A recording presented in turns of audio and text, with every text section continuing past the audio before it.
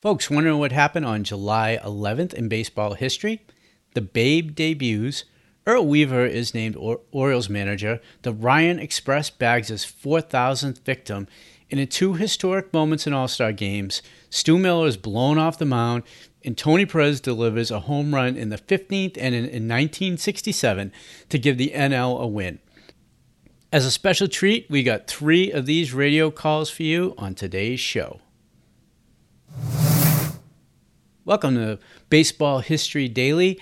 You know, every piece of history starts with a birthday. And of the hundreds of players that were born today, my special birthday calls out to 1959 Rookie of the Year, Bob Allison. He was born on Wednesday, July 11th, 1934 in Raytown, Missouri. He was a college fullback and a great all-around athlete. Allison admitted, hitting is the hardest thing I'd ever tried to learn in my life. But learn he did. The Missourian ranks third amongst Twins' all-time home run hitters. His 30 in 1959 helped him become the Rookie of the Year, and 5 times he hit 29 or more. He and roommate Harmon Killebrew were the first Major League players to combine for 2 grand slams in one inning on July 18, 1962, and in 63 he led the AL in runs scored and hit home runs in 3 consecutive bats on May 17th. He also made a tremendous backhanded diving catch in Game 2 of the 1965 World Series, which you can listen to on Vintage Baseball Reflections, and that was his typical effort. He was an aggressive, hard-sliding base runner. Killebrew once said of him, he wants to win at everything: cards, ping pong, hardball, or baseball. He wants to be the first on the airplane and the first on the bus. Now, for today's debut, I'm going to let Robin talk about George Herman Ruth, but for me, it's Hal McRae. Hal McRae went 2 for 4 in his debut against the San Francisco Giants, playing for the Cincinnati Reds. He started out as a platoon player, but his career really blossomed when he was traded to Kansas City and became their full-time DH. He won the DH of the Year award 3 times, and his 133 RBIs set a Royal single-season franchise record in 1982, which now ranks second to Mike Sweeney, who has 144 in 2000. Now, if you look on the baseball reference page and you look at the all-time leaders for the Royals, he's in the top 5 in just about every offensive franchise category. He was a fantastic player. Now, before Robin gets to today's history highlights, and I just want to tell you that this is going to be a little different today. When she says her highlight, I'm going to sprinkle in 3 radio highlights: Nolan Ryan's 4,000 strikeout, Stu Miller getting blown off the mound, and Tony Perez's home run.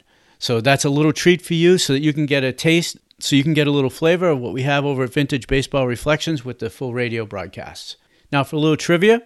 Since the end of World War II, he is tied with Albert Bell, Cecil Fielder, David Ortiz, and Harmon Killebrew for the most times leading the American League in RBIs. The answer is going to come at the end of the show. Now, for Robin and those highlights.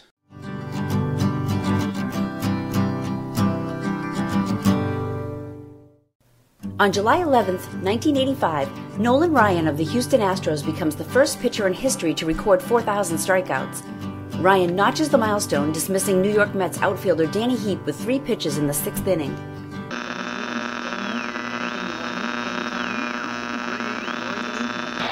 It was December 10th, 1982. A straight-up deal. Danny Heep for Mike Scott. Danny Heep played with Nolan Ryan. He was a teammate of Nolan Ryan. And he is going to try not to strike out here, but in vain. He's out. Ryan got it. Well, they're shooting off the scoreboard. Something ordinarily saved for home runs, but why not?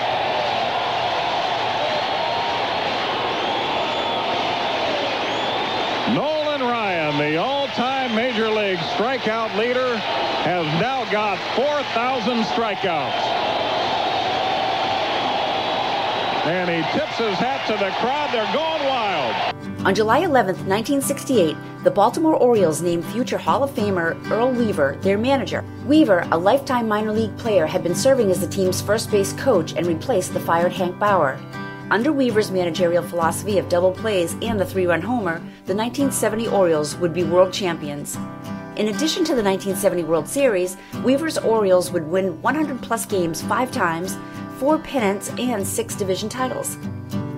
On July 11, 1914, the Babe, George Herman Ruth, makes his major league debut with the Boston Red Sox. Striking out at his first at-bat, Ruth would have to settle for a no decision as the starting pitcher after getting pulled for a pinch hitter in the 7th. The Red Sox would win the game 4-3. All-Star Trifecta. On July 11, 1950, network television broadcasts an All-Star game for the first time in history. In the first ever extra inning All-Star game, the National League defeats the American League 4-3. St. Louis Cardinals star Red Schoendeist wins the game with a home run in the 14th inning against Ted Gray. And on July 11, 1961, the San Francisco Giants pitcher Stu Miller is literally blown off the mound during an All-Star game at Candlestick Park. In the 9th inning, high winds would cause the 165-pound Miller to lose his balance. Umpires call a balk, allowing the tying run to score. The National League eventually wins 5-4 in 10 innings. Miller is a veteran major leaguer and has done a great job for the San Francisco Ball Club.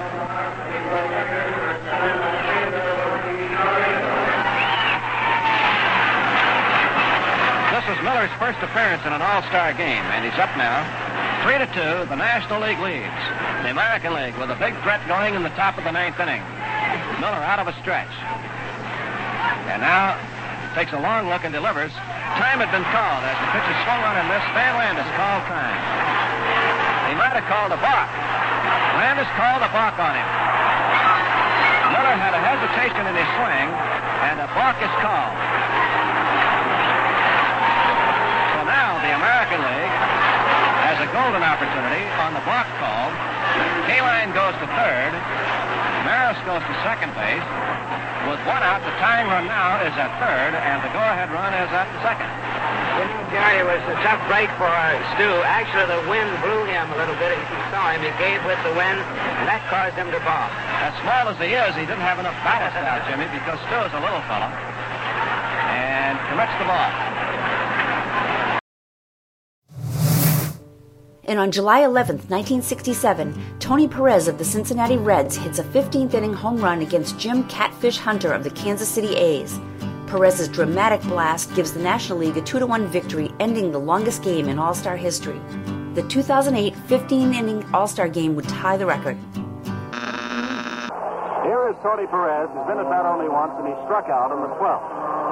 Jim Catfish Hunter still on, still working as an extra innings. The pitchers no longer have to go just for 3 innings.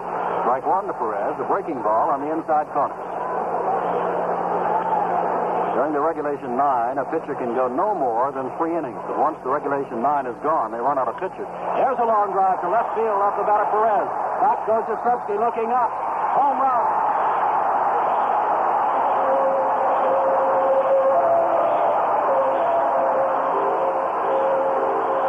National League leads 2-1 in the 15th.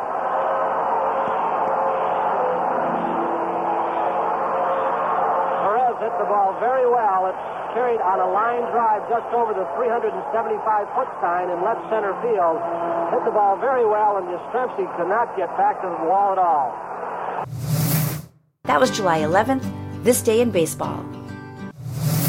Robin, thanks for those highlights, and I'd love to get your feedback on playing those radio broadcasts, see if that's something that you've enjoyed.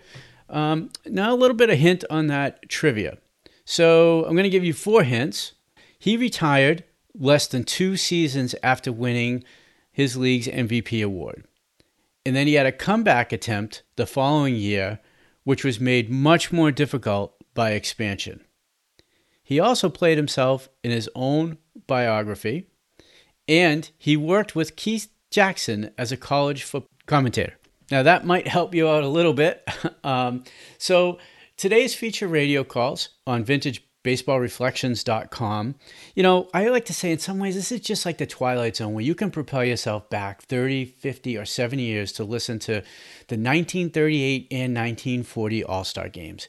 You know, 39 was played at Yankee Stadium. It features Joe DiMaggio, Jimmy Fox, Luke Appling, Bob Feller, roughing facing the National League starter Paul Derringer. And it was essentially the same group of players who played in 1940, although the American League will add Ted Williams and they shift to Sportsman's Park. And there are two great games to listen to where you could really get a flavor for what it was like. We're going to move to 1960. The All-Star Games played at Municipal Stadium in Kansas City, where Willie Mays' impact is felt. Mays is the all-time All-Star Game leader in hits, at-bats, and runs scored, and he really steals the show. In 61 at the Stick, we kind of gave away the Stu Miller part where he gets blown off the mound, but imagine in the bottom of the 10th inning, future Hall of Fame pitcher Hoyt Wilhelm, and you get to face, you're up a run, and you're facing Hank Aaron, Willie Mays, Frank Robinson, and Roberto Clemente. This is what All-Star Games is all about. You're talking about 4 of the top 20 players of all time coming up in a row, and you got to get 3 of them to win the game. It's a great listen at the end of that game. 7, we played you the highlight already where Tony Perez hits that home run. But it is the longest All-Star game in history. It features 24 future Hall of Fame players, and 4 of these players play the entire game. Now, to wrap up today's games, you've got regular season games in 1965, where the Yankees play the Twins, and in 1971, where the Yankees play the Boston Red Sox, rounding out those games. Every time I turn on one of these games, I just get excited. I hear all these new stories from announcers that I never heard before about players that I wish I had seen, but I never really got to see. I didn't get to experience them as it was happening. And that's what's so mesmerizing about these broadcasts. And there's so many of them on today's date. If you started listening to them right now, at 8 o'clock in the morning when this podcast drops, you'll still be listening at 8 o'clock tomorrow morning to these games. So I hope you enjoy. I hope you take a gander over there and really dip yourself into some of that magic baseball water that we all love. Now on to today's trivia. The answer to the question is Jackie Jensen. He thrice led the American League in RBIs in 55, 58, and 59. He won the AL MVP award in 58. He played in 59, but he retired in 1960, and then he unretired in 1961, and then re-retired after the 61 season, and the main reason is he did not like to fly. He played himself in the Jackie Jensen story. It was only one scene, but he did play himself, and he is a member of the College Football Hall of Fame, University of California, and he joined Keith Jackson in the broadcast booth. One of the cool things is you can listen to Jackie Jensen interview on the DeRocha and Day double play show on Vintage Baseball Reflections. Links in the show notes if you haven't checked out that podcast yet. And a special thanks goes to Robin from Robin Says for the highlights, and Horsehide Trivia for this great trivia that we get from them. Links are both in the show notes. And that's all I got for today. VintageBaseballReflections.com features a treasure chest of baseball audio. The wonderful thing is the audio isn't a guy like me or a few talking heads reflecting on players, seasons, or teams. It is the actual players from that era, announcers from that era, giving you an uncut, unfiltered, unrecent day stance on what it was like then. These are real-time clips from that era. Now, we encourage you to check out our entire back catalog of baseball audio. And if you like old-time games, and folks, you are not alone. Join the membership section to enjoy interacting with fans, scoring games with folks just like you, and listening to hundreds of radio broadcasts that were baseball classics. As a special offer to you, type in "This Day in Baseball" for a discount just for you. And if you enjoyed the show, hit the plus sign to subscribe, follow us on the socials, and above all, share us with your friends who love baseball history just like